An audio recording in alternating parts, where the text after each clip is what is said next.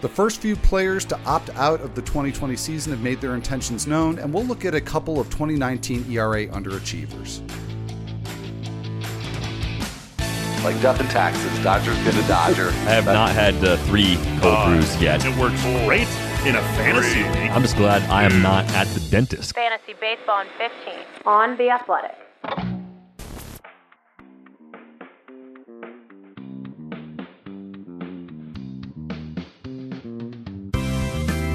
Welcome to Fantasy Baseball in 15 for Tuesday, June 30th. I am Al Melchior. I am here with Michael Beller.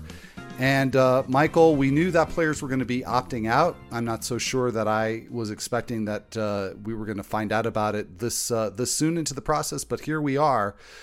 We do have, as of this recording on Monday, we know of 3 players who have determined that they're going to opt out of the 2020 season. Mike Leake was the first announcement that came through, and then a pair of Nationals, Joe Ross and Ryan Zimmerman. And Michael, before we get into that, I just want to preface this by saying that I have some misgivings about doing fantasy analysis on this, partly just because of the gravity of the situation, but also just because, if we've got these 3 players opting out at this stage, I imagine that there's a lot more to come. So it's sort of hard to know what, the contours of these rosters in the fantasy landscape is actually going to look like. Yeah, you're totally right. There's definitely going to be more of this, and we gotta do the jobs. I think that we have over the few months that we've been doing this show together. I hope that we've showed the listeners that we are compassionate, empathetic people. So hopefully you all understand out there that we know there are much bigger things than Ryan Zimmerman deciding not to play a baseball season. We understand why he doesn't want to play this season, and going from that point forward, we can then analyze the fantasy baseball fallout of that decision. Yeah, so we'll do the best that we can with this, but let's start with Mike Leake, because that, at least for a maybe a brief moment here, maybe longer, presents a little bit more clarity maybe on the Diamondbacks rotation. I've made no secret of it on this show that I've liked Merrill Kelly. This is not the way I wanted to see Merrill Kelly get an opportunity, but he certainly does become somebody that I'm more interested in looking in at fantasy drafts. Oh, absolutely. I think he is now someone who is drafted, what do you think, across the board? You think maybe shallower leagues aren't going to see Merrill Kelly get drafted, but I think in a lot of competitive formats, you're going to see Merrill Kelly come off the board as a late round guy for all the reasons that you were talking about, Al. I mean, kudos to you. As you said, not the reason why you wanted to see him get an opportunity, but now that he is getting that opportunity, you pegged him months ago as a guy who could eventually play his way into this rotation, and who, if he did, would be worth targeting. So definitely one that we're going to feel in the fantasy world right away. Merrill Kelly, to me, definitely worth one of those late round grabs. If you're not redrafting your league and you're going to be setting up some sort of fab process, he's a guy who I would be going after, even if I felt pretty good about my pitching staff, because there's clearly some upside here tied to Merrill Kelly joining this Diamondbacks rotation. If I'm going to put the brakes on this, and again, me as the one who has, already in drafts targeted Merrill Kelly, it's that the Diamondbacks have pretty good pitching depth. So he's not necessarily the beneficiary. Alex Young is somebody who really fared well, and I think surprised a lot of people in 2019. So I'll certainly keep an eye on how things develop during this. I don't know what to call it. I don't like, I'm with John Heyman on this one. He tweeted on Monday that he didn't like this summer camp moniker that MLB is putting on this spring training, or whatever you want to call it. I don't know what to call it, but whatever we call training it. Camp. I think training camp works. NFL calls their summer practice schedule training camp. This is a summer practice schedule. I think training camp works. It's got the spring training tie-in also. So I'm going with training camp. All right, I like it, so I'll adopt it as well. All right, beautiful. So I'll watch the training camp developments here on the the Diamondbacks rotation, we've got Mike Leake also, we just talked about Mike Leake. We've got a couple of Nationals, Joe Ross, and a similar situation there, where I think a lot of people maybe were looking to speculate on some others in that Nationals rotation, and you've got now also that first base situation, which was sort of a logjam. That's opening up. So with Ryan Zimmerman and Joe Ross both opting out, how do you see that playing out?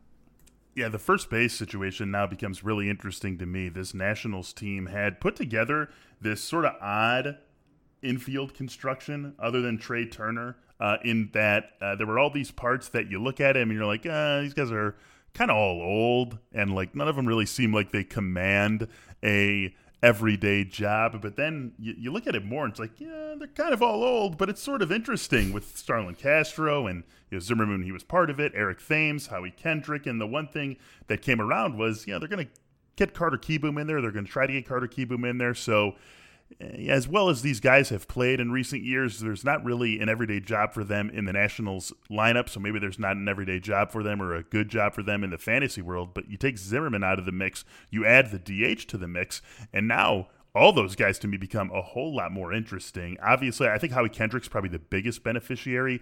Eric Thames was probably going to get to start against right-handed pitching anyways, and certainly with the DH, they would have found at-bats for him, be at first or at the DH spot against right-handed pitching. But now Howie Kendrick was going to have to, fight Carter Kieboom, who's on the ascent. He was going to have to maybe fight Starlin Castro for ABs at second base. And really, the glove for Howie Kendrick at this point of his career doesn't really play anywhere other than first base. So now you open up that side of the platoon for him to slot in at the first base position, and he becomes very interesting. And it is easy to forget, Al, that Howie Kendrick, it wasn't just the NLCS where he shined for this team last year.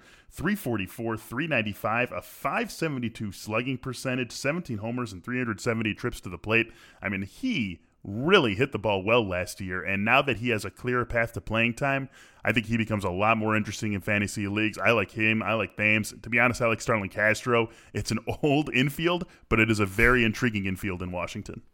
Yeah, no, it's very intriguing, and, I certainly like the idea of Kendrick playing more, and again, not for the reason, but he certainly does have a lot more appeal at this point. And the rotation situation's interesting too. Now, I just would have sort of automatically assumed that the Nationals, with a vacancy in the fifth starter spot, would just insert Austin Voth in there on the roster resource page, which again, Jason Martinez and the folks there, they take their best guesses at these things, and they do an outstanding job. Eric Fedde is listed now as the SP5 for the Nationals. So maybe it's not necessarily just an automatic assumption, but I do think that between Fedde and Voth, that Voth would be the one to target the most strongly. I agree with you, and this also does seem like a situation where we're going to have a lot of piggybacking happening. We know it's going to happen across the league, a lot of teams. Some are going to be easier to spot than others, and this just feels like one where the Nationals aren't going to necessarily force one of those guys, or not, force is the wrong word, but they're not going to peg one of those guys as the, for sure, number 5 starter. He's going to try to give us 6 innings every single time out. It feels like a situation where it's almost the reverse, where these guys are treated as, and maybe it's a piggyback, maybe it's a platoon, maybe one guy gets to take maybe they go 6-man every so often. It just feels like both these guys have an increase in value, and we're just going to have to see where the chips fall over the next couple of weeks. Yeah, and I think that advice is going to apply to probably any kind of analysis we do at this part for all sorts of reasons.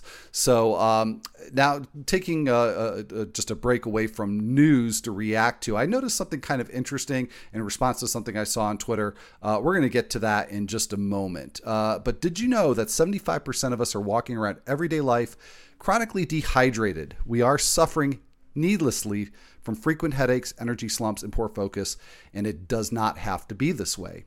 Hydrant creates flavored electrolyte packets you mix directly into your water to make hydrating your body easy and delicious. Each rapid hydration mix has the 4 essential electrolytes your body needs.